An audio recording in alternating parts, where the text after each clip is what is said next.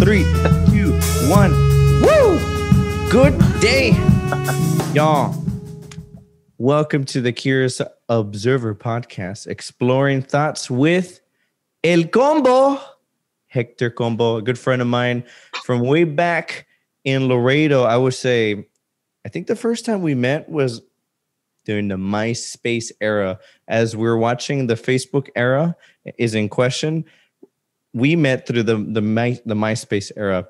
And I remember taking note of you because you were exploring your thoughts in a way that resonated with me. I don't remember what exactly it was. And especially because we had a mutual connection. That was my cousin. So that's how we met. This is Hector, a father of a lovely daughter, journalist, activist.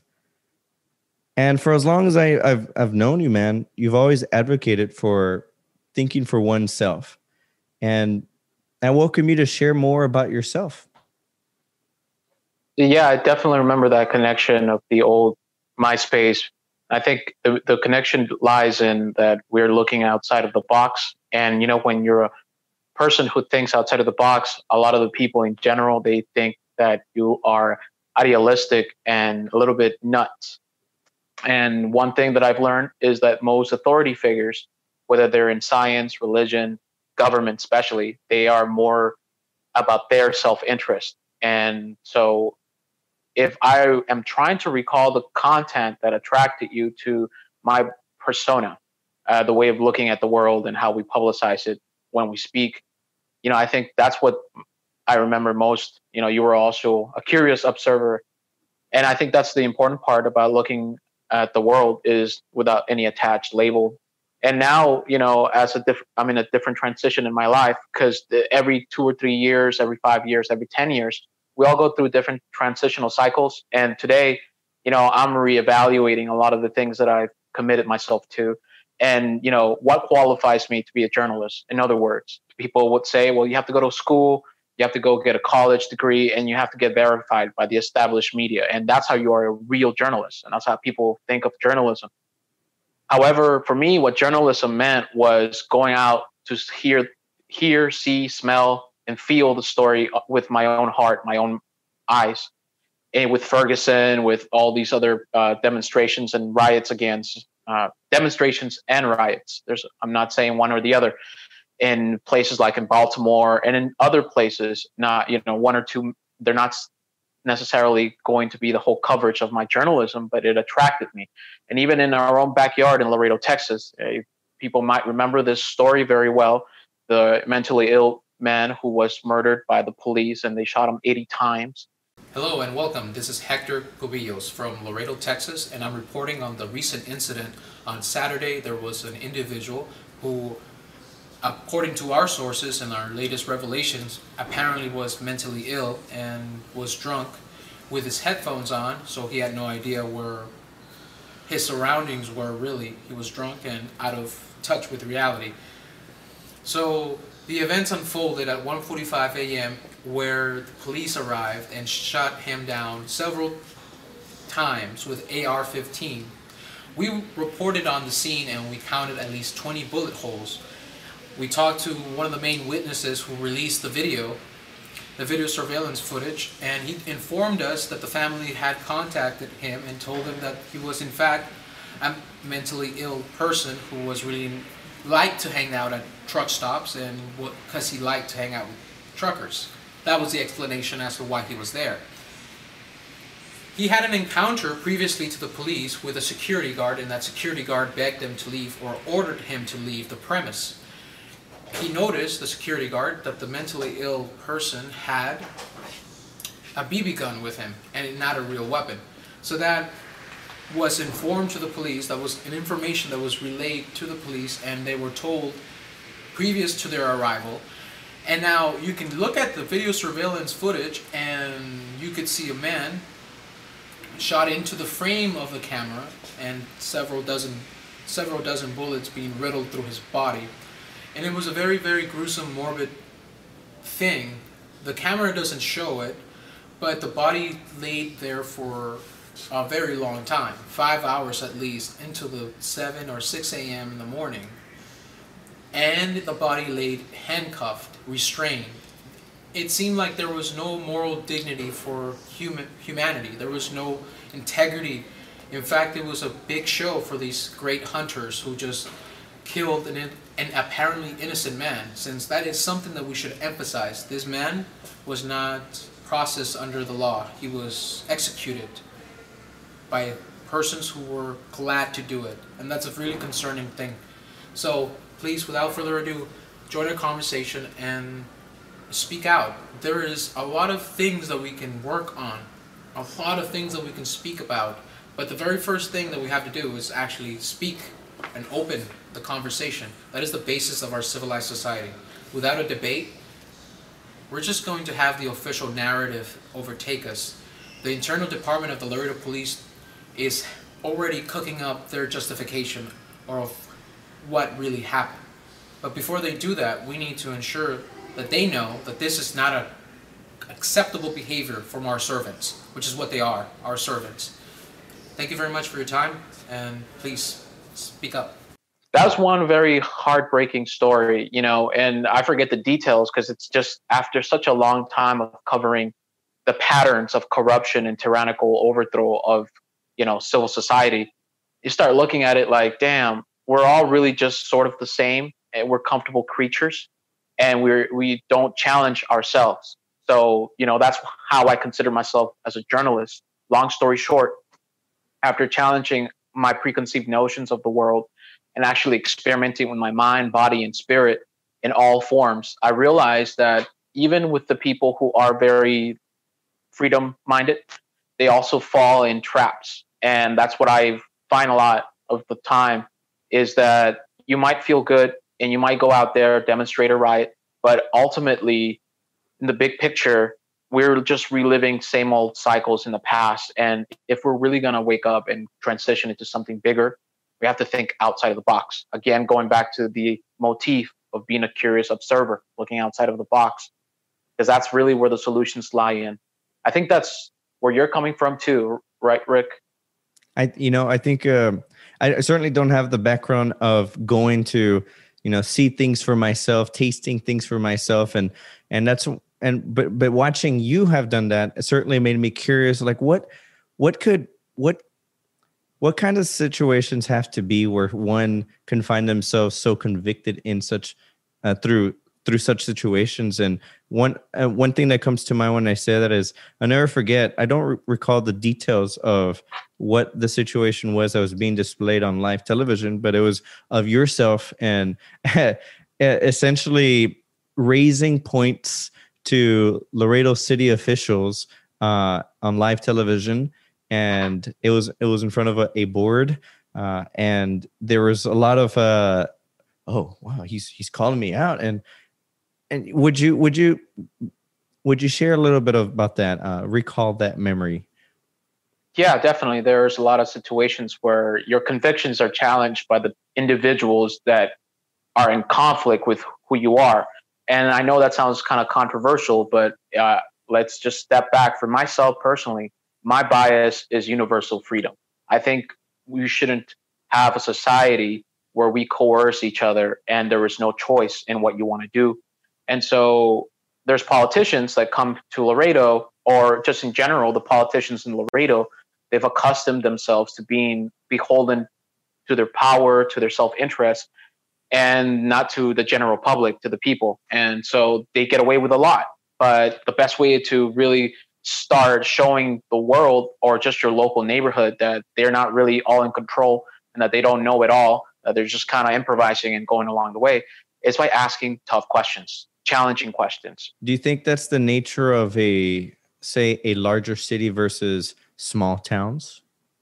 No, I think that's just in general the tribalism and the psychology of humanity today. We've been programmed to accept a lot of things that, we take for granted as being myths. And I think that's what somehow excuses a lot of behavior, because I've lived in different places, travel in different areas of the country. And I'll tell you, mostly in the East Coast and around that area, and going to the Southwest, people are the same everywhere you go. It's a big city. They'll have small-minded mentality. You go to a small city, you'll have small-minded mush people who don't really care.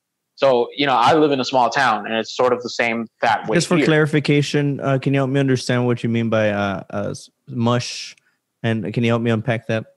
Sure, definitely. Mush has no real identity. It's just something. It's a hodgepodge of different things. People who go with the wind. They don't have an individual drive to understand things for themselves. They just take things for granted at face value. So their personality or their self-actualization is hindered, and in a way they're in arrested development because they just follow along with the trends. And while having fun and being part of a group is good, but when you have a group of neurotic people who are fantasizing about things that are just in ideal stories, then you're not capable of understanding the real world. It's a real complicated of answering your questions, but if I could say what a mush personality is someone who doesn't have an individual drive to be themselves. That's just about it. And, there's a lot of debate behind this, if it's positive or productive to say, well, look, we shouldn't all just be about entertainment. We shouldn't all just be about having a good time. Because I think there's this idea in people who are naive and lack the wisdom of understanding life as it is, that it's not just fun and games. And when we listen to a lot of stories, when we play a lot of games, our mind becomes mush. There's actual psychological studies done behind, video game addiction, porn addiction, internet addiction, phone addiction. All these things are one way or the other. Alcoholism, yeah, alcoholism, any ism, any substance, any practice, any habit. It's just, it could become an addiction. It's a substance coping device. Trance. Yeah, mind trance, and we're feeding a ghost. We're just feeding ourselves our endless desires. And it goes back to the idea of what life is all about. Life, what do you think it is? What do you think it means to be a friend? And what do you think it means to be a man or a woman or whatever individual brand of being you want to be? What does it mean? What is the purpose? I think in general, why I say mush is because mush could be molded to whatever the wind goes, whatever people say.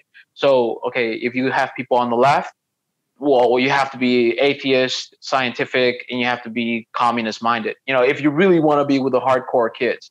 If you want to be right wing, you have to be conservative, traditionalist, and you must, worship the flag and be very patriotic and serve your country. So these are buzzwords that a lot of politicians use because they work. People have a general idea of what they think other people should be, but they usually don't have an idea of what they should be in the moment. So I hope that answers your question. Certainly. And, before we further unpack, because I feel there's a lot of momentum, and I know anyone listening are like, whoa, I feel like we just launched. And, let's take it back a little bit from where are you from? I think you mentioned this with me before. You're not from you're from Mexico, right? Is that right? And right. Can you share that story on Definitely. how you came into the United States? How old were you? I was 8 and I came by here in 1999 and I was in the second grade, I think. Time is foggy, so the details can be great, but this is a factual story. I mean, this is really what happened to me. I grew up in Mexico and I saw a lot of the corruption and there was a lot of political maneuvering. As a kid? Yeah, wow. As a kid, I was already politically involved and really attentive.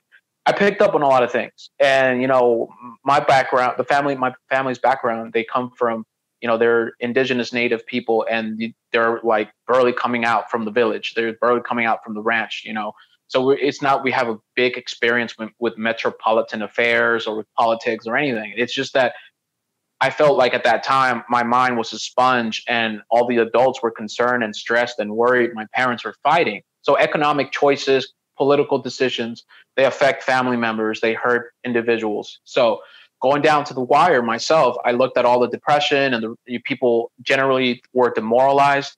So I was wondering what that was all about. And then my mother sat me down and she said, look, Hector, and, my siblings as well, things are getting really tough and, we might not be together for a while, but I have to go to the United States and find out, what's up there. And if we have an opportunity to make it and do something about that. Wow. It broke my heart because, I'm 8 years, I don't know how old at that time because I went without my mother for a year or two. and it could be 6 or 7. I don't remember. But who did you stay with, and who took off again? My mother took off, and I had to stay with my dad, and that was not a fun experience. But the whole general course of events is that economic, political forces caused a lot of issues, and it broke my family, because the main factor that splintered my family was based on economic woes, but it also was based on psychological trauma that has a lot to do with different things. So would you say right there on that is the reason why your dad stayed is to hold the economic household, and it's like, all right, mom is going to take the chance to survey the lands above, per se? How would you? Yeah, you could say that. Yeah, definitely. That was sort of like the division of labor, I guess, if you want to be funny. And I figured, that's a big risk to just take off. I mean, what part of Mexico? San Luis Potosí. It's the capital city. Millions of people live there, and it's a big city. How many miles or hours would you say like a drive would be from the border? 14 hours. Oh! 14 hours. Because I've done that before. I've taken a road trip back to Laredo, Texas, all the way to San Luis Potosí, Mexico, and it's like 14 hours. And it's a big, long trip. Yeah. But just to finalize the thing, definitely my mother took the chance. She came back. The family was a mess. I had a lot of trauma, and we just crossed the border, the Rio Bravo, and I went through to the Rio Grande Valley and the Rio Bravo, and that's the story really. It was open, wide spaces. Yeah, drove out and boom. Well, we had to find different people to transport us there, and then we were in Nuevo Laredo, and we were in the middle of the night looking for coyotes or people who smuggle individuals into the frontera, into the border. And we paid someone an amount of money, and they were basically just guides, and they were just telling us what the blind spots of the Rio Grande was. Rio Bravo, Rio Grande, either, to me, these names are interchangeable. I just know that the river was very strong, the night was dark, and the sky was purple and fully lit of stars. It was very wonderful just to look up and be like, wow, there's a new beginning, a new chance. And, again, knowing these things in the political background, because again, I saw the corruption, I saw all that. That was still in my head. And then I go to United States, the better United States, the United States of America, supposedly, right? And I am looking at it and looking at the same political corruption, but I am so wanting to believe in the American dream. It's like, no, there must be. Here in the United States, you can buy a big old bag of Cheetos for $1. And have a cookout every other weekend, and nobody's going to hurt you. Nobody's going to steal your stuff, and things are great. No, things are going to get better. That was during the George Bush presidency. That was during his presidency. And I remember the whole invasion of Afghanistan, of Iraq, I remember the Twin Towers collapsing and all that. I was in 5th grade. And all throughout, I was paying attention. And I think that's just what helped me look beyond the political, division of the left and right. Because if you ask, okay, just to finish the story, because I'm going crazy with it. No, keep going. We're having fun. Depending on who it is, if you say, well, you jumped the border illegally, that's a crime. Okay, definitely. If you say that to someone, they will be like, oh my God, you're so racist, misogynistic, whatever. Or you're defending a political structure that is misogynistic, racist, patriarchal, and it's bad, and you should feel bad. But I take it all the way. I was exercising my natural rights, natural law, the basis of the Constitution. Supposedly, the Constitution only enshrines or basically reminds the government that these are our natural rights that cannot be they cannot be removed without due process, according to the Constitution. But even then, again, I don't necessarily believe a lot of the propaganda that people would like to put into immigration. It's a bigger, complicated picture. And I don't necessarily feel guilty or ashamed or I should feel bad. But right now, my legal status is very different. Before, traveling, being part of society was very difficult. So, yeah, I mean, I think we all do what we can and we'll take the chances that we can. But ultimately, I don't feel like I need to be a token minority for the left. I don't feel like I need to be a token minority for the right. I'm a natural man and I exercise my natural rights. And I'm going to continue pursuing freedom and make sure that my family comes first. And if anyone doesn't like it, then, I'm just gonna ignore it. Like Right. Everyone else ignores the freaking Federal Reserve and everything else. Okay, that's the rant right there.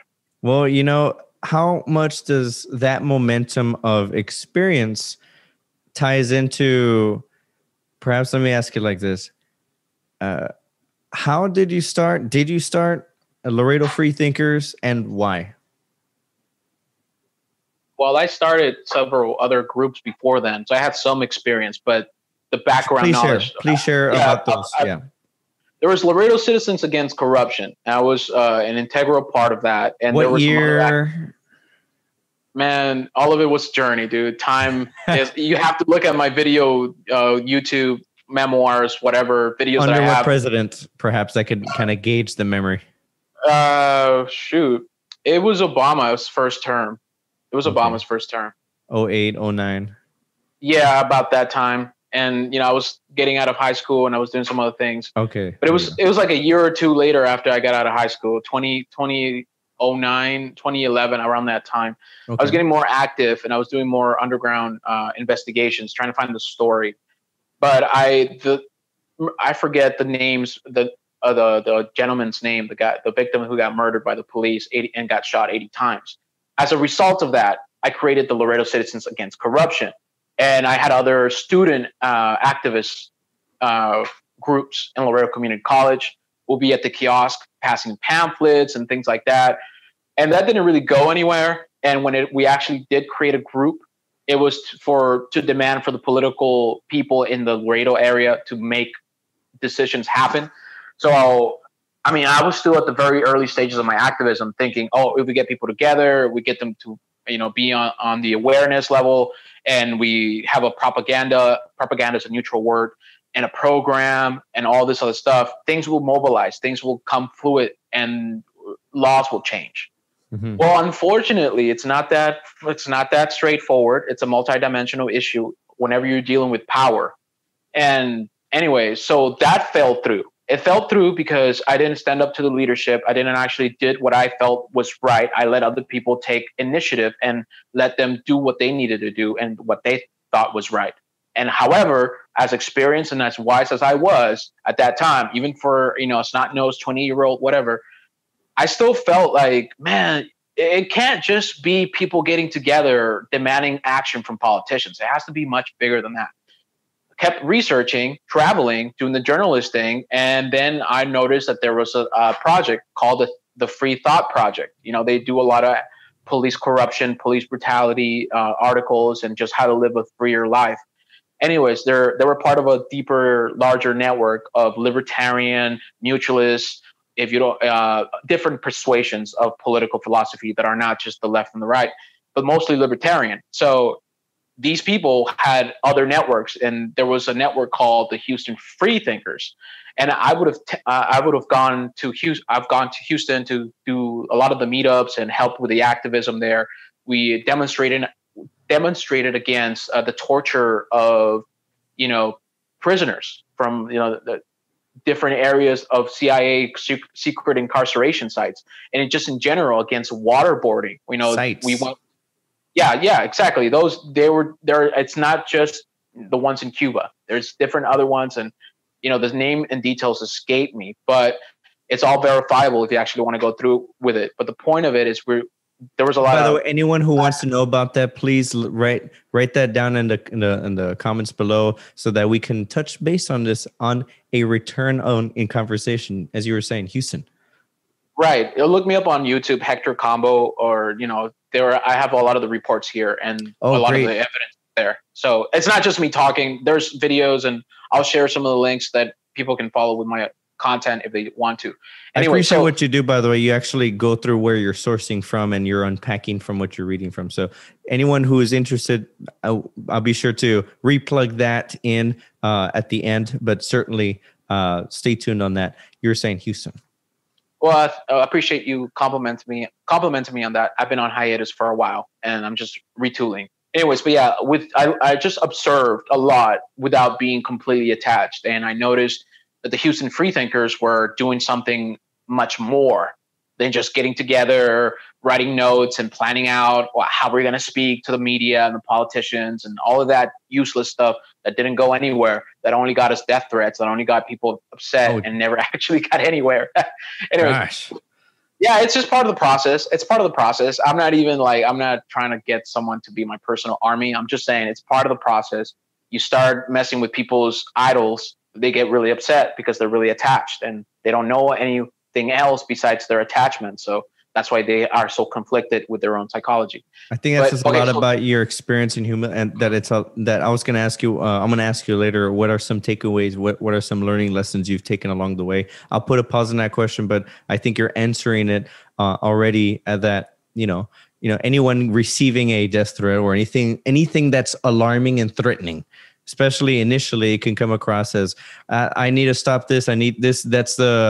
That's my cue out of here, right? And your handling of that from your experience, the way you're describing it, I think that's a very important offering of perspective, as you were saying. Okay, thank you. I appreciate that. It's a good connection. It's good insight. We got to remind ourselves that we're human and we also matter, and it just goes beyond politics. Anyway, the thing is that I observed that the Houston Freethinkers and other decentralized networks or freedom cells that try to live outside of the box as well and embrace life, they were doing something much more interesting. And I took note of that. And I kept going to the meetings and following, someone I felt like inspired me in a way, different leaders in the libertarian movement and, quote unquote leaders, because everyone is their own leader.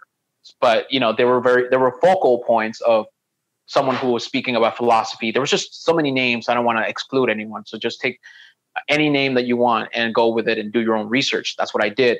And learning from all this stuff and going to different conferences like Anarchapulco, Pork Fest, and, Bitcoin rallies and festivals and sort of concerts and meetups, you start listening and hearing from a lot of different people who live alternative lifestyles and know different solutions. And you don't actually have to participate in the established set of political quote unquote solutions. Anyways, so then I go back to Laredo with all this information after traveling, going to different places. And I noticed to myself, like, I still want to do something, and I don't want to be a focal point or quote unquote leader. I want to create leaders. I want people to see something, say something, and do something about it, not see something, wait for a politician or an authority figure to solve it for you. And that's how the Laredo Freethinkers started, really, because when I started thinking about the Houston Freethinkers, it's not like it was a label that particularly was owned by them. No, it was a free thought idea. It was all up in the air, like freedom. It's for everyone to grab. And so the Laredo Freethinkers started 2012. Yeah, around there. Yeah, around 2012. Like I'm telling you, man, my idea of time is very different. So for sure.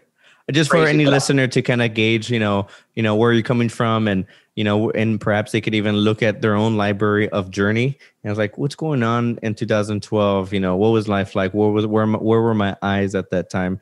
So I thought I'd throw that in there. But you were saying, no, that's good. That's good. I'm glad you do. It's a good balance. Yeah, around that time, and still wondering about the whole conspiracy movement, libertarian movement, or just in general, the freedom movement. And around that time, I'm looking at other nationwide headlines. In 2012, midway 2013, around that time, there was a nationwide attention on this particular act of kindness, which was feeding the homeless. And it was called Operation Feed the Homeless. And at the focal point was this old 90-year-old veteran in Florida, I believe, who was running a food kitchen for years and years. This guy has been running a food kitchen for homeless individuals. I forget his name. I wish I can bring it up. But anyway, this individual, in Florida, he was a 90-year-old veteran in Florida. Google it, DuckDuckGo, start page, whichever you prefer. And then go and find out, like, this man was accosted by the police for no reason particularly than just not having the proper permit. Imagine having to ask permission to give out food for free, in a public area.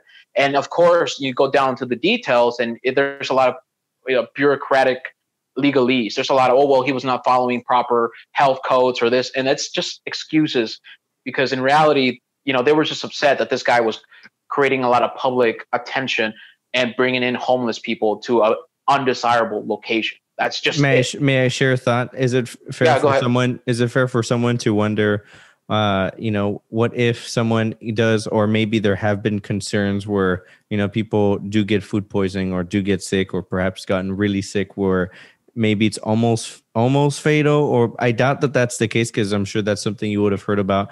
But is that a fair concern for someone to bring up, and perhaps even press upon a higher power authority to well, let's go down the regulations that are set in place to be able to, well, technically the guy is not following the regulations, and if the guy wants to continue this this expression, this act, these regulations have to be set in place, and they're not. So according to law, it gives us the authority to shut it down. I'm curious what comes to mind for you on that thought. There's about 20 different points, but I'm going to condense it to a couple of them. First is consensual, voluntary. If you choose to do an activity, it implies a certain type of risk. If you choose to go drive, there's implies a risk. Even with the regulation that is ongoing in the food service industry, there's major E. coli, there's all these different outbreaks, and the regulators are in cahoots with the big corporations and big tech, big food. All of them can surpass all these laws that are meant to keep the threshold of businesses who are trying to actually do something, or just any individual who's trying to do something, higher than it's achievable. In other words, it's one set of laws for us and another set of laws for the people who have lawyers. But I understand people's concern that they want to have a third party being an arbitrator who makes sure that things are safe, fair, and just. Unfortunately, what my work has shown, and my experience and just my research, I've written about this severely, is that first is the philosophical idea. It's based on utilitarianism, or the idea that it's about the most good, or the most right, whatever calculation of good that you have based in government action, it has to be dependent on force. We have the authority. That in other words says that you have the authority just by virtue of getting together in a group. That virtual consent means nothing, but the third party arbitrator or the utilitarian government that is supposed to protect us from all these things, that it doesn't even do it, are going to just say no to this one person who's been doing it, and people have chosen freely on their own consent to do it, and the risk is theirs. But again, we can flip the script and say this on the other end. So if people are concerned that they're going to get sick and that they're going to get, food poisoning, then they should not go. They should not do that. That's their voluntary action. But why is it not a universal? Why is that concept not universally accepted? So if it's okay for people to choose not to go in and take food, and because they might get sick, then I think it is also okay for people to make food and give it for free. And if others choose to take it, then that's their responsibility, and they accept the consequences. And I know it sounds like a cold, bare minimum calculation, but if you really think about it in a psychological way, if you really think that trying to help other people and you want to help other people, then don't use force. Don't use coercion, because that's what government is. What George Washington said, he said that government is just force. It's a fire. You want to tame it. You want to control it. But the political milieu, or just people's idea what government is, it has taken a choice away from the individual. You take away choice from the individual, even if you want to protect them, you're essentially making the situation a lot worse, which was exactly what happened. So if the reaction of government was effective, reasonable, scientific, practical, then it would just shut it down, and the 90-year-old man would not have found any support. People would just be like, yeah, he deserves it, whatever. Some people were like that.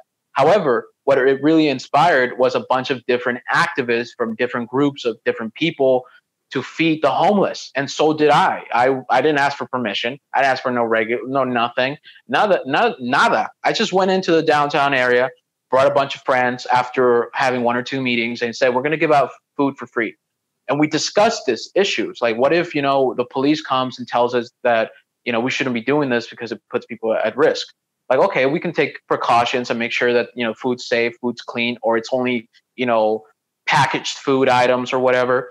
So we have discussed that in the past with the people in the Operation Feed the Homeless. But ultimately, the philosophy is everything's consensual. We're trying our best to help our brothers and our sisters without trying to bring them a new costume or a new set of beliefs. And that was what is the major takeaway from this. Because you're not going to convince people of anything unless they're ready for it. Say almost every community of any size in this state has a similar problem, and it's something everybody just has to deal with. You can't make it go away. Mr. Mayor, may I offer some input from the community? Yes, go ahead. Yes, go ahead, please. Yeah, your name for the record, please. Thank you very much for acknowledging me. My name is Hector Cubillos, and I have addressed this issue on a practical sense. You can check out some of my work on Laredo Morning Times. It says local group being proactive on hunger. And it's very true, the points that you mentioned. There is no policy which you can address and say we're going to give these people a ticket and get them off the street. For the past year, I've been involved in what I called Operation Feed the Homeless. And in downtown area, there are a lot of people who are hungry, and it's not only men, it's women and children. So what we do is we pledge our money and our time to get together and give food to these people, clothing, books, whatever they need. We have the resources also when we have certain characters which we can really identify. We put them in a database where we can give them anything they need if we see them again. So we've been doing this for a year, and what we've noticed in the various cities is that it is very true what you're saying. It has to come from a proactive community. Well, I like to have the idea with you and share it with you. I've already worked on it for a year, and I'm looking for resources. One step up from here, because people are trying to add here, subtract there, when we're not looking everything. The Holding Institute, this is my idea, and this has to do something larger than just giving them food. There are people willing, like Gabriel. I'll tell you about Gabriel. Personally, he said, I don't want to be in the streets, and I'm sorry, can I have your attention, please? Yes, please. It's very important. It's about the community. Okay, so the issue here is Gabriel, it says, I don't want to be in the street anymore. I actually want to get up and have a good clothes on my back and go to LCC and register. Well, how can I do that when he doesn't have any attention? Yes, a lot of the charities are very good and they're very kind, but they don't meet all the needs that these people need. So what I was suggesting is have some resources from the city hall where we can get allotted space and get these people a resource where they can commune and learn. And it's very easy because the resources are already available. It's about information.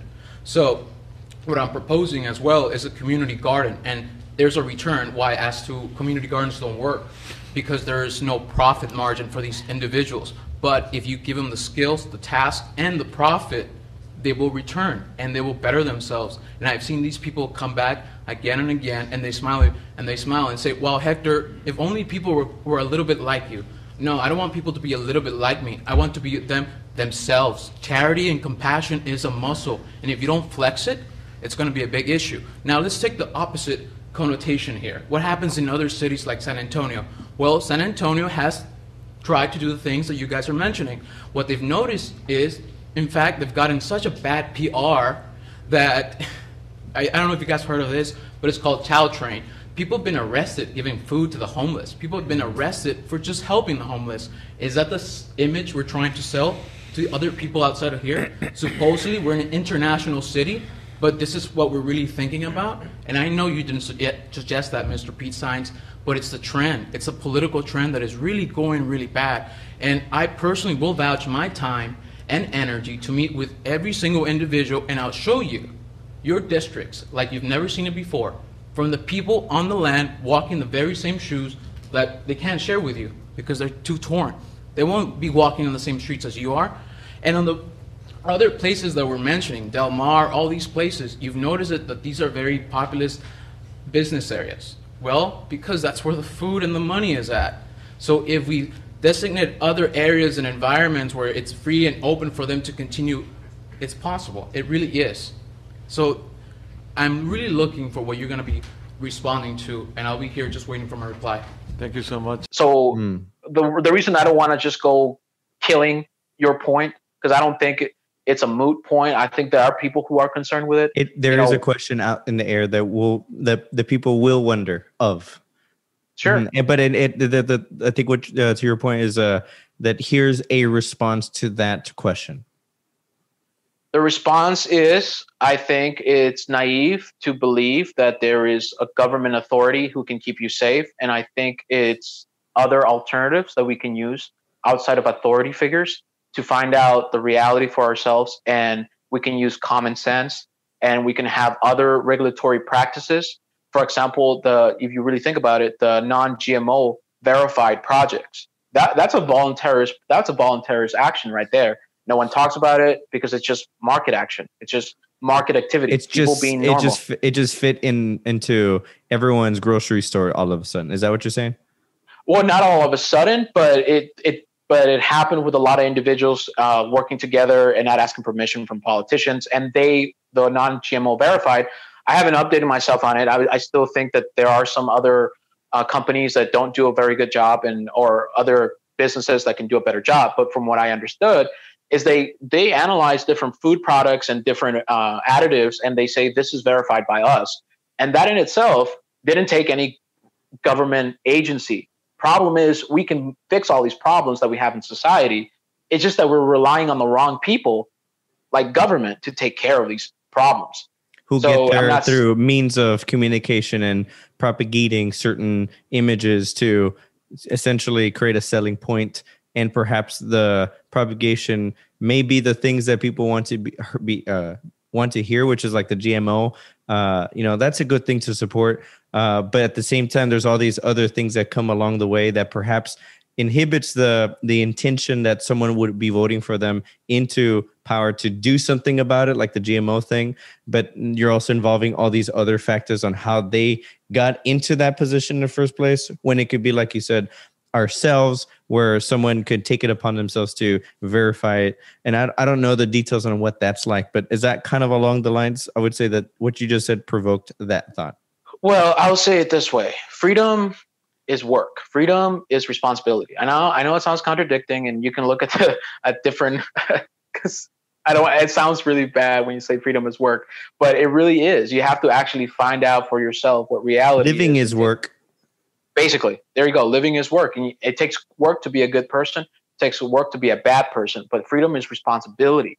And people don't want to hear that. But in general, how I believe society should run, and I know it runs, it's not just an ideal, it's not just a belief, I've seen it, is that individuals with common sense or reason, their use of reason, however limited, and if they are learned in their consequences of their actions, and they pursue their authentic path, they'll bring a lot productive, valuable information, and they can be transformed into art, into material objects, technology, different ideas. But it's just the artificial layers of our personality that are conveniently, serving the state, the economy, the private corporations.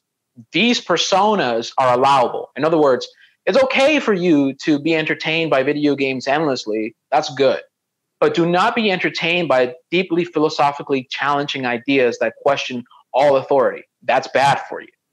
That's what I'm trying to say at this point, is that you have to go out, actually think for yourself and do the work for yourself. And then you'll find out, oh, wow, so you're telling me that people working together and building solutions for themselves and communicating with each other and, negotiating with each other is actually normal human engagement. And it's actually the same thing that gives all these fruitful ideas and things of civilization. That's basically it. Yes.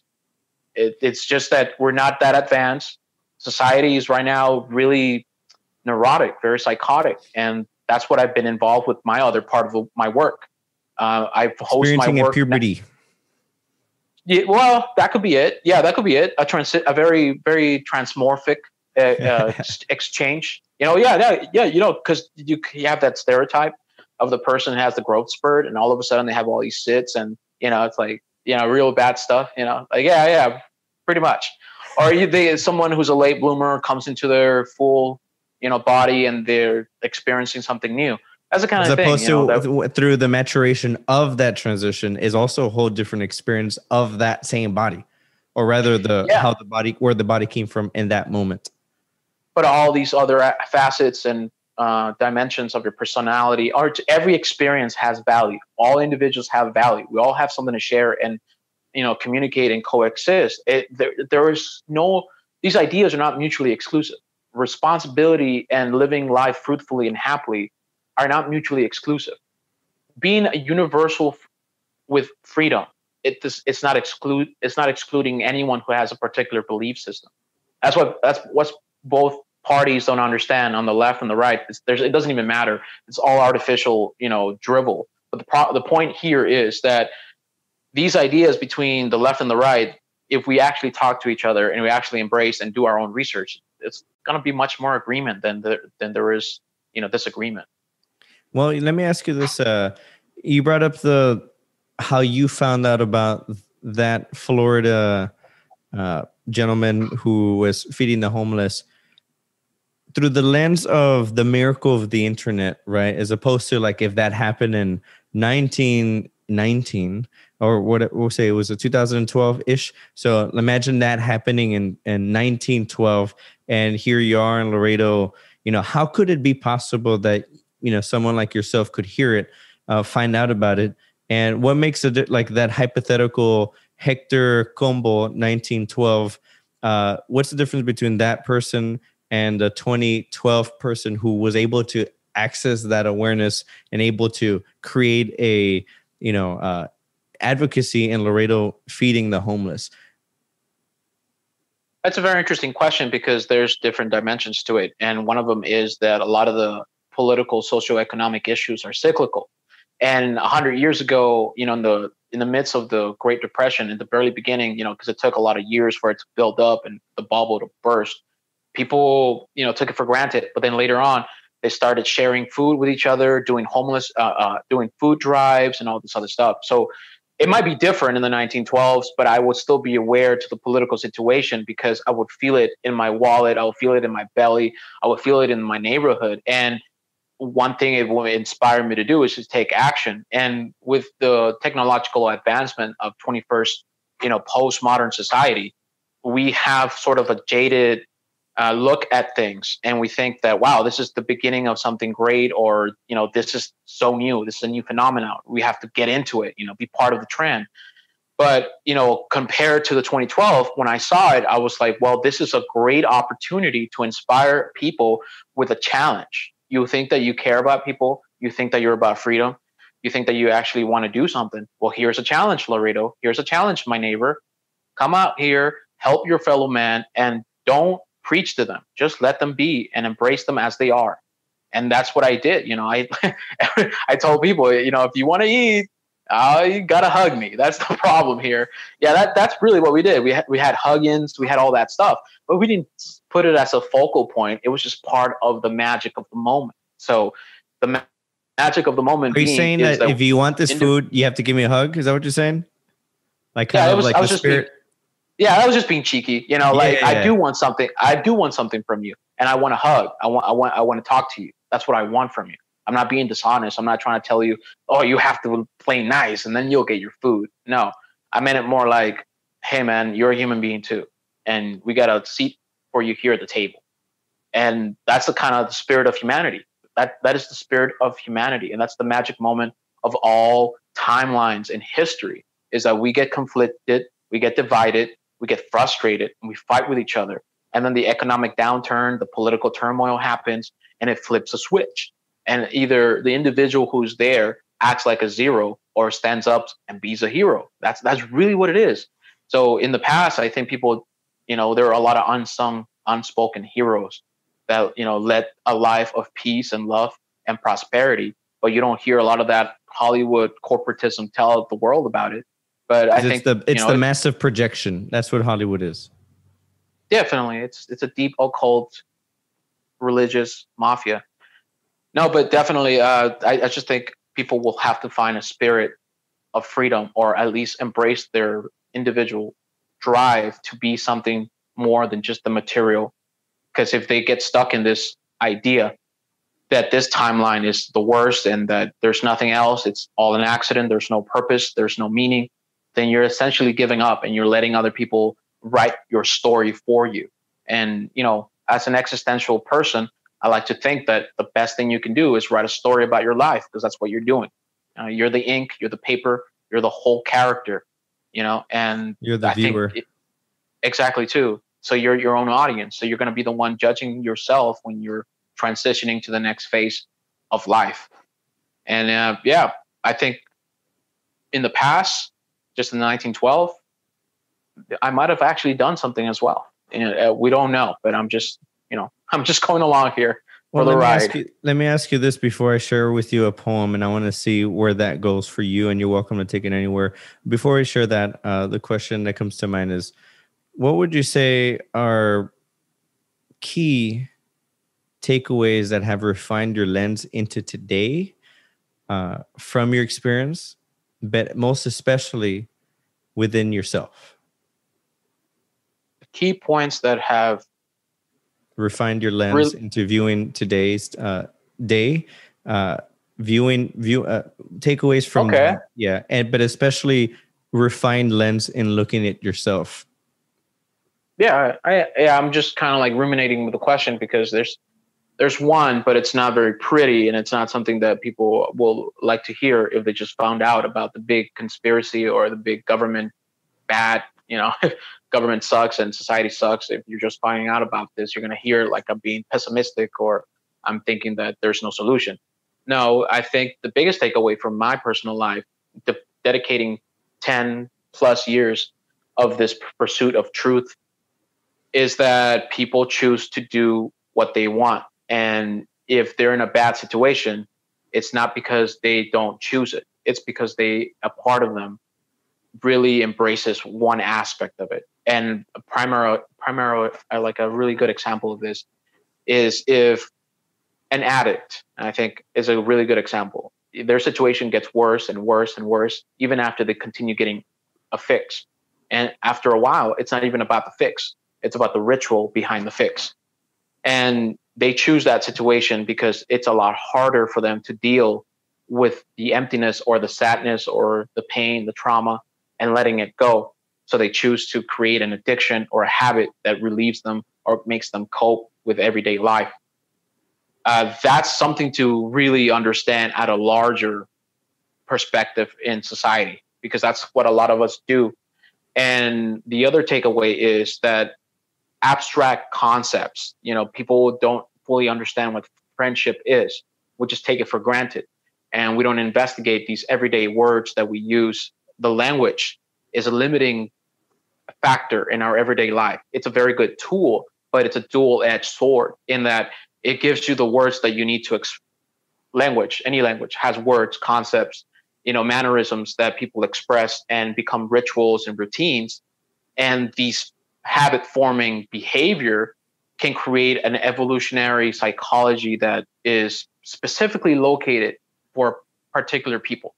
In other words, we just repeat the same thing that our parents heard, and then we continue living the same roles that they have. Well, my dad was a mechanic, or my dad, he had many children, so I will do too. And we don't question these things, and these habits create these pockets of huge blindness and confusion. And that is what allows for corruption and tyranny and just all this other stuff that is counterproductive to human development to take place. To think of ignorance, vice, greed, anger, all of that as a sort of a manure, a substrate in which all of the evil comes about from reality, that's a good way to start. But that pain, that sorrow, that trauma is that fertilizes and it poisons our mind. That's if we don't let it go, and that's what we project into the world. So a lot of it is deeply spiritual, what we see in this world, and a lot of it has to do with our psychology. Whatever way you want to look at it, what we see is not the whole truth, and how we perceive reality is what we believe to be true. But there's a bigger, much grander scheme of things.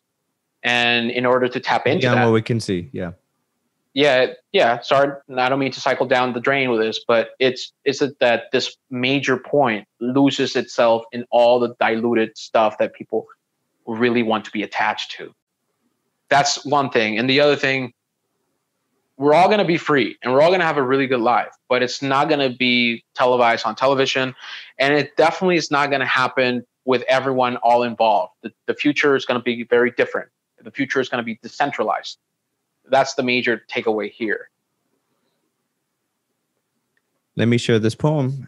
And unless you concluded what you were saying, you're No, welcome. I mean, I always have a point, man. And I just think, we're going to repeat this event. You and I are going to talk, and there's some more opportunities for that. So let's go flow with your poem. Break it down. Here's the flow, y'all. This was written on Friday. It was Friday the 13th, actually, 11:18 p.m.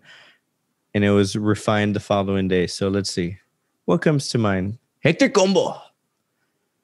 How incredibly far removed could we have become from a noticing of the invisible presence of peace on the streets?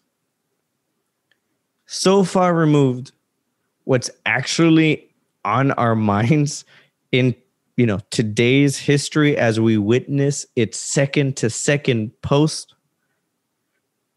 by how distant of a blur now of that highly anticipated crossing of a date. The election right now, it's the 15th and that was the 3rd. Could you believe that? How far removed are we right now from the encroachment and the moment to moment arriving of a reality, the likes of which we will come to realize we are all facing together, no matter what affiliation, no matter what perceived opposition, no matter how we view, how we receive the information, all facing together. What comes to mind? What comes to mind, again, to hit on what you're saying, what is unfolding, it depends on the people, the person, the time. And ultimately, beyond that, how are we going to perceive something that is fractured? How are we going to look beyond a broken mirror? And the healing is important. And, because the election being part of this fracturing between two opposite sides that are just the same. The question is, do you think that the next chapter of humanity is going to be all in one for all? Or are we going to decentralize and go our separate ways and find different alternative lifestyles? Like, what future do you see? What I see, what comes to mind for me is the lens of check on thy neighbor versus, oh, I'm on my own quest. You get your degree and you get your job, you get your career, and you got to make sure you got your your things in order, as though that was the most important thing. And it's not to negate its value. It's certainly not. But I wonder what is of utmost, even more value of that lens, which is in reality, okay, who's around me? What's going on around me? How are my neighbors? How are they doing? Is this a situation that, how am I doing personally that can be of relevance to my neighbor? And what's around me where what's happening could be of not only of service for my own expansion and growing and self-refinement, but for that to continue on to others, because ultimately it's also my neighborhood. So I think whatever that form that I don't know how exactly that's going to take the shape. Of course, now I'm trying to figure myself out, but certainly there's going to be that invisible grid of checking on thy neighbor, love on thy neighbor, treat on thy neighbor like the way one wants to be treated or would appreciate being treated.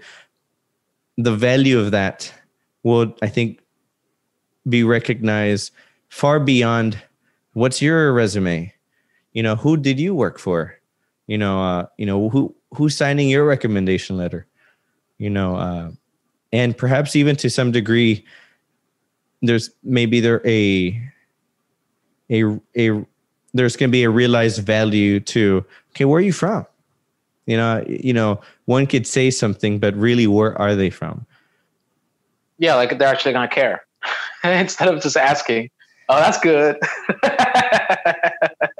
Yeah, I know what you mean. No, I definitely think that with the pandemic, the lockdown, people are reevaluating their priorities, and I think some individuals are getting closer to their friends and their family. They're going out, and I see it more often. Maybe it's because I live in a small state, small town, but I see people more communicating and talking with each other, outside of just looking at their phones. Sometimes it's different for other folks. They don't even care for each other. They're very abusive and bullying each other. And I'm not just talking about not calling people by their proper pronouns. I'm actually being vindictive and hostile. And I mean, it goes in a major way. I just want to clarify that a lot of us have a lot of pent up frustration and anger, and depression is just rage turned inward. And we've been so angry with reality and society for such a long time. It's coming down to the wire. So it's like, in other words, to really get to the focal point, the lens here is that the madness is being revealed. For the last 20, 30, 50 years, the method to the madness. Yeah, the method to the madness was exposed and talked about in different ways. But now the madness itself in society, in government, in different areas of life is just totally mad. And people are asking questions. That's really good. That's nothing negative. But I honestly believe if we unplug from the whole political fiasco and the theater that's going on right now, and like you were saying, going outside of this movie and talking to our friends and neighbors, that would be so much better for society. Just as the beginning point. Yeah, definitely. I interrupted. Go for it. No, I'm sorry. I'm just trying to figure out, like, do you think in general, from your perspective, from the people you're talking about, what is the feeling you're getting? Are people getting more doubled down? Do you think that people are actually going to reassess their perception? I'm viewing both. Yeah. Certainly the doubling down, there's a magnitude, there's a raised magnitude of an internal reflection of other things outside of what is being said of the information. Like, for example, like I could be raising a question of, I don't remember what the situation is. I should go back and reference my own post, Chivas. And someone who I've shared good talks, shared class with, and, I would consider a friend, right, was certainly expressing high intense animosity on me. And because I know the guy, and I just received it for what it is. Look, you're angry, and you can call me names or whatever. And how are you doing? How are you feeling? I'm just recognizing. It looks like I feels like I'm looking at things from what's underneath what is being said. And I say that from one lens of just Facebook's display, the movie. Yeah. Right? And the other one is actually being out and about as a musician, playing at, outdoor venues, and families come out, kids are out, and the vibe is, of course, it's like, let's do the thing, right? Let's do the thing that we have to do, because ultimately we don't know. I have family who have been sick, and that's been not pretty for them. And I know many people have experienced that too. And, everyone has their perspective on that, but nonetheless, there's this big question. So watching the venues, I could be on the microphone and I can say something like, which is very interesting. I'm going to see if I can rein in the memory. So this was an outdoor venue, and out in front of the stage, there was a fake grass, mat, like tar mat. What's it called? Like fake grass. They made it look like football. It was like a football field. AstroTurf. AstroTurf. There you go. And I remember saying, like, how's everyone doing tonight? This and that. Come out to the dance floor and look at this football field. Giving a shout out to the owner for creating that space. And then I made a comment, and I noticed there was a sudden silence. And I was like, oh. And it was it just popped, and there's a silence. It was just a small comment, but it was an acknowledgement, a universal noticing. It was come out to this beautiful football field we have here. And by the way, let's think about this. When was the last time we've really culturally thought about who's playing tonight? You know, who's playing what? Something like that. I'm butchering it, but it was to the degree of acknowledging. Notice how we don't talk about sports anymore. And the hot topic that's equivalent to what it used to be. Oh, the Cowboys. Oh, screw the Cowboys. You know, whatever. It was the big question. Really, what's going on? That is true. That is a universal noticing of its absence. And instead is the question of who's going to win and who should win or who should not win is the atmosphere. Yeah, it's new football. It's a new football. And I just immediately turned it around. I was like, because, you know, that wasn't the situation. But at the same time, I was like, oh, that was fun. Be sure to come out to the dance floor and get moving or something like that. It was very interesting. And I've taken some cruises downtown just to see what's it like. How are people out? And certainly there's a cultural witnessing of the sidelines of like, you know, no one's telling us anything, you know, let's do the safe thing. But at the same time, you know, the world did shut down and these are the things that could not happen. And here we are, been doing it for now months and we're just going to continue doing it. And we're just going to be safe about it. And we're just going to, you know, we're just watching this big display play out. And we're just going to be, you know, having a good time along the way. And I would describe it like that, which I would say to me feels good because people are not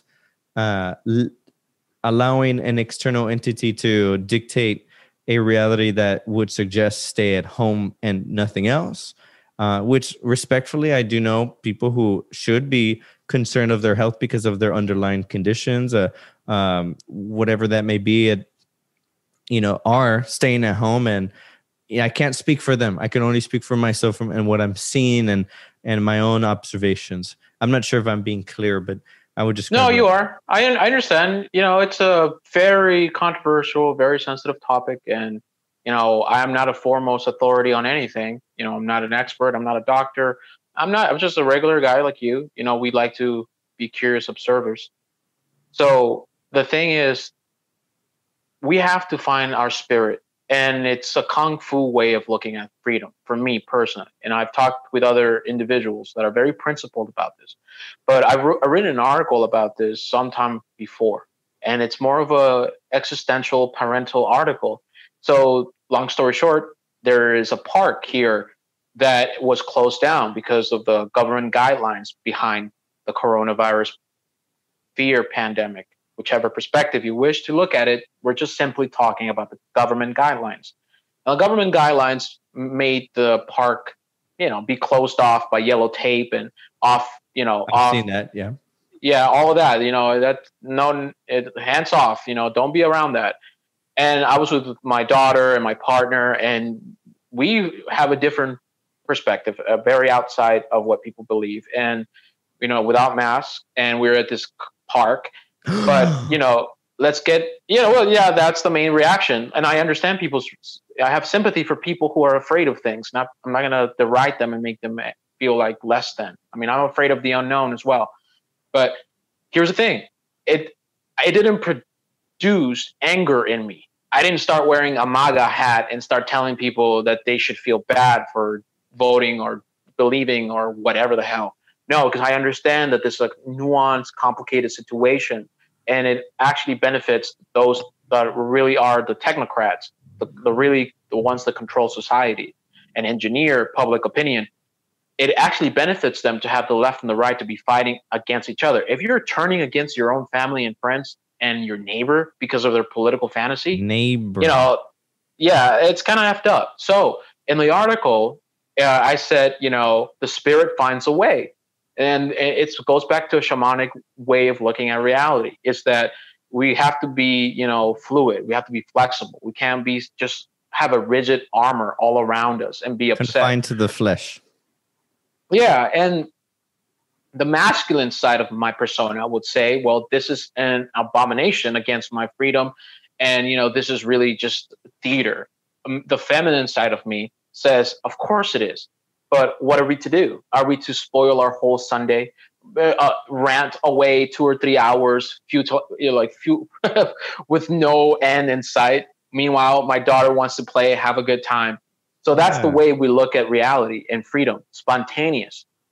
We break the walls that are material, physical, spiritual, psychological, just by the way we are, by being. So even if we were not able to play in the park, we played around the park. We played in around the yellow tape, and lived our life happily, making that memory. It's the kind of thing that you can experience as well if you detach or remove yourself from these artificial layers of personality. By artificial layers of personality is exactly what goes to your story, man. Because you're talking to a crowd and you bring out a question, just throwing ice in somebody's face. You shock them, and you're like, "What? What are you talking about? You're making this very real to me. You're asking me to answer a question." And when you're asking people to answer a question, you're not necessarily challenging them to conflict with their personality, but you're posing a fact, opinion, an idea, or question, whatever that might be, that brings about something within themselves that is real and outside of the persona. That's again, a lot of the writing goes down to my current writing is existential, psychological. And if we really touch base with our humanity, damn, a lot of these things will be resolved so quickly. But it's just, and this will be another rant for another day. Anyways, what are you vibing with? Well, I would say, where can people find your thoughts? Please share your plugs, all of them. Go for it. Like I said, I've been on a hiatus, so a lot of my content. You just moved, right? Yeah, I just moved, and I'm starting a new home life, and I'm a dad, and it's taking a lot of work, and I'm very happy for it. But if you want to look me up, find me on Hector Combo on YouTube, and Backyard Chicken Farmer is the actual URL, youtube.com/backyard chicken farmer. For a lot of my news, podcast videos, things like that. And if you want to look into my writing, I go to places that don't censor me and that my content is not monetized to third-party corporations. So I chose The Hive. The Hive is a decentralized blockchain social platform. And I go by Dungeon Master 93 and on peaked.com or hive.blog. I'll give you the links here so you can post them. It's sometimes I'll put them below. And then Twitter, By the way, go ahead. Dungeon Master. Every time I read that, it's so epic, man. Tell me more about that real quick. I wanted to play games, but I didn't really have much money. And my mom took me to the flea market, and she likes to go to the flea market on Sundays because there's a lot of stuff back when there was no government guidelines, right? In Laredo? And in Laredo, the big pulga that's by Mines Road, I think. Okay, and there was a lady who was selling a bunch of like tabletop games, and I saw Dungeons and Dragons. Like, it was not even fully completed. It was just like a bunch of adventure cards and a couple of dice. I got it, and after that, it changed my perspective on fantasy play, and I just loved it, and I've been playing ever since. And Dungeon Master is sort of just the persona. I'm not trying to be kinky here. It's just kink it up, the dude. Persona. Kink it up. No, it's PG-13 all the way. Yes. Well, you're saying I interrupted the plug. Please keep going. No, it's cool. Just underscore Dungeon Master. I don't do that. I'm a grandpa. I'm a grandpa. Well, you did start one. I think you did, right? You did open. Yes, I did. It's zero activity, but it's I think you have it open. Yeah, I do. I have to actually, like, when I relaunch and retool, I will get that into the gram, and I'll be like, hey man, come on my show. I'm gonna grill you. I'm gonna grill you about your opinions and say, oh, you're bad. No, I'm joking. No, man. And cool. Let me ask this last question to conclude the day. What, from your experience, can you offer anyone listening? By the way, before I ask this question, if you've reached this point, be sure to hit that subscribe button. There's that notification bell that pops up. Hit that one that's more solid. That way, every time there's the next curious observation, you immediately get that ping. And of course, there's something that looks like this that is gray, do us a favor, make that blue. You are welcome to smash it all the way. Of course, until it stays blue, because if you do it twice, anyway. What can you offer to anyone listening that perhaps may find themselves on the, you know what, but on any ideological spectrum, in perhaps deeply rooted, maybe one side can be like, you know, Trump's the best person ever. You know, he could do no wrong. And the other side maybe, you know, he's Hitler. He's Hitler. I saw something on CNN that essentially was creating the frame that he is Hitler. And thank goodness we got him out.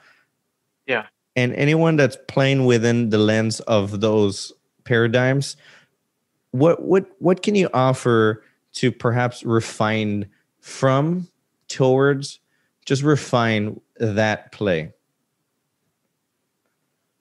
Very poignant question, because we definitely need to depressurize the whole political speech and the content of each other's arts. But ultimately, the individual is the most important agent in society. And if you yourself are concerned that there's a tyrannical man in office, or that your God Emperor is in office, whichever, you have to step back and analyze your particular projections of power or fear, because it's not necessarily fixing the problem to begin with. And then secondarily to that, it's hurting you.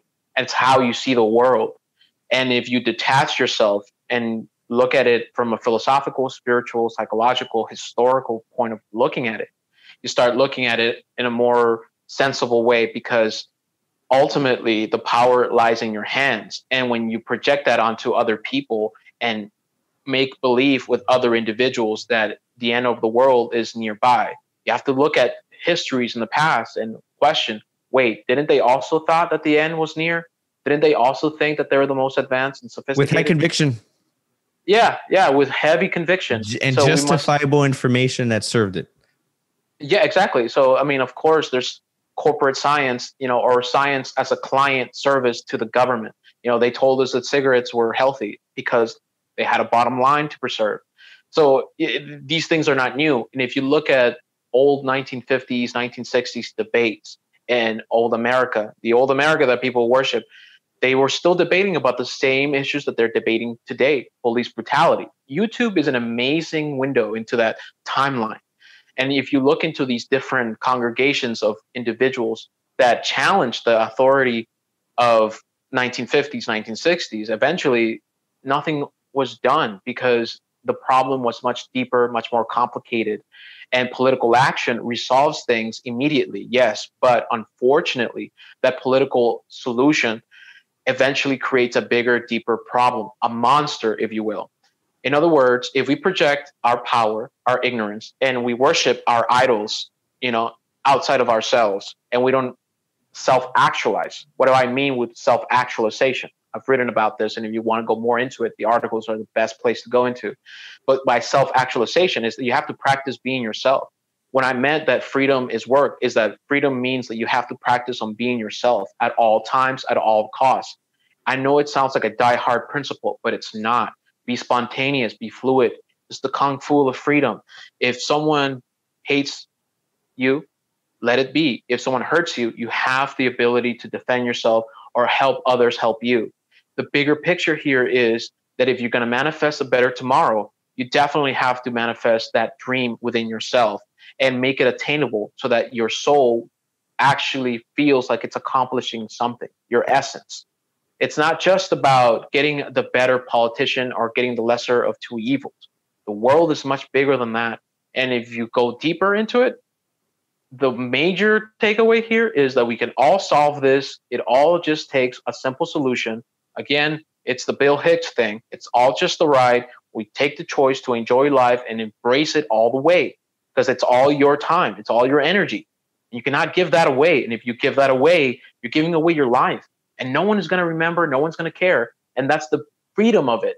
If no one's going to remember, no one's going to care, that means that you yourself are going to have more potential, more purpose, more freedom in order to change that. Because being good is not a weakness. It's not bad. It's actually a lot of power.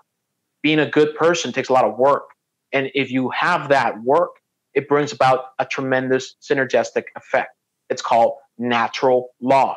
And when you're in accordance to your self-actualized path and are not hurting others, everything is consensual, you're about love, freedom, peace in the whole sense of the word, and there's no exclusions, you will be rich forever. It will materially reward you. It's not going to be a fairy tale. Exactly. But it's not going to be a Disney movie. It's going to be life. And you have to work for it, and you have to live it and embrace it. And man, I tell you, it's the freaking reward of sleeping in your bed, having peace of mind, knowing that you're working towards a better future and that there's family that loves you. That means so much more. And if you don't have that, and that doesn't mean much to you, there's always a lot more that you could do than just living by the moment and letting things pass. Because damn it, is it a beautiful life, and I fucking love it, and everything is going to be just all right. But we just going to have to let go of a lot of things. That's really happy crossing into the unknown, #awakening. And by the way, if there's anything along the lines, especially if you made all the way through the video here, and you felt resonance, think of someone that you'd be curious to see what kind of thoughts would be provoked of the thoughts that were, shared here, the curious observations that were shared. Ladies and gentlemen, have a good day. Peace. Shall blessings continue to flow through your home, su sangre y su corazón. Peace, brother. Thank you, everybody.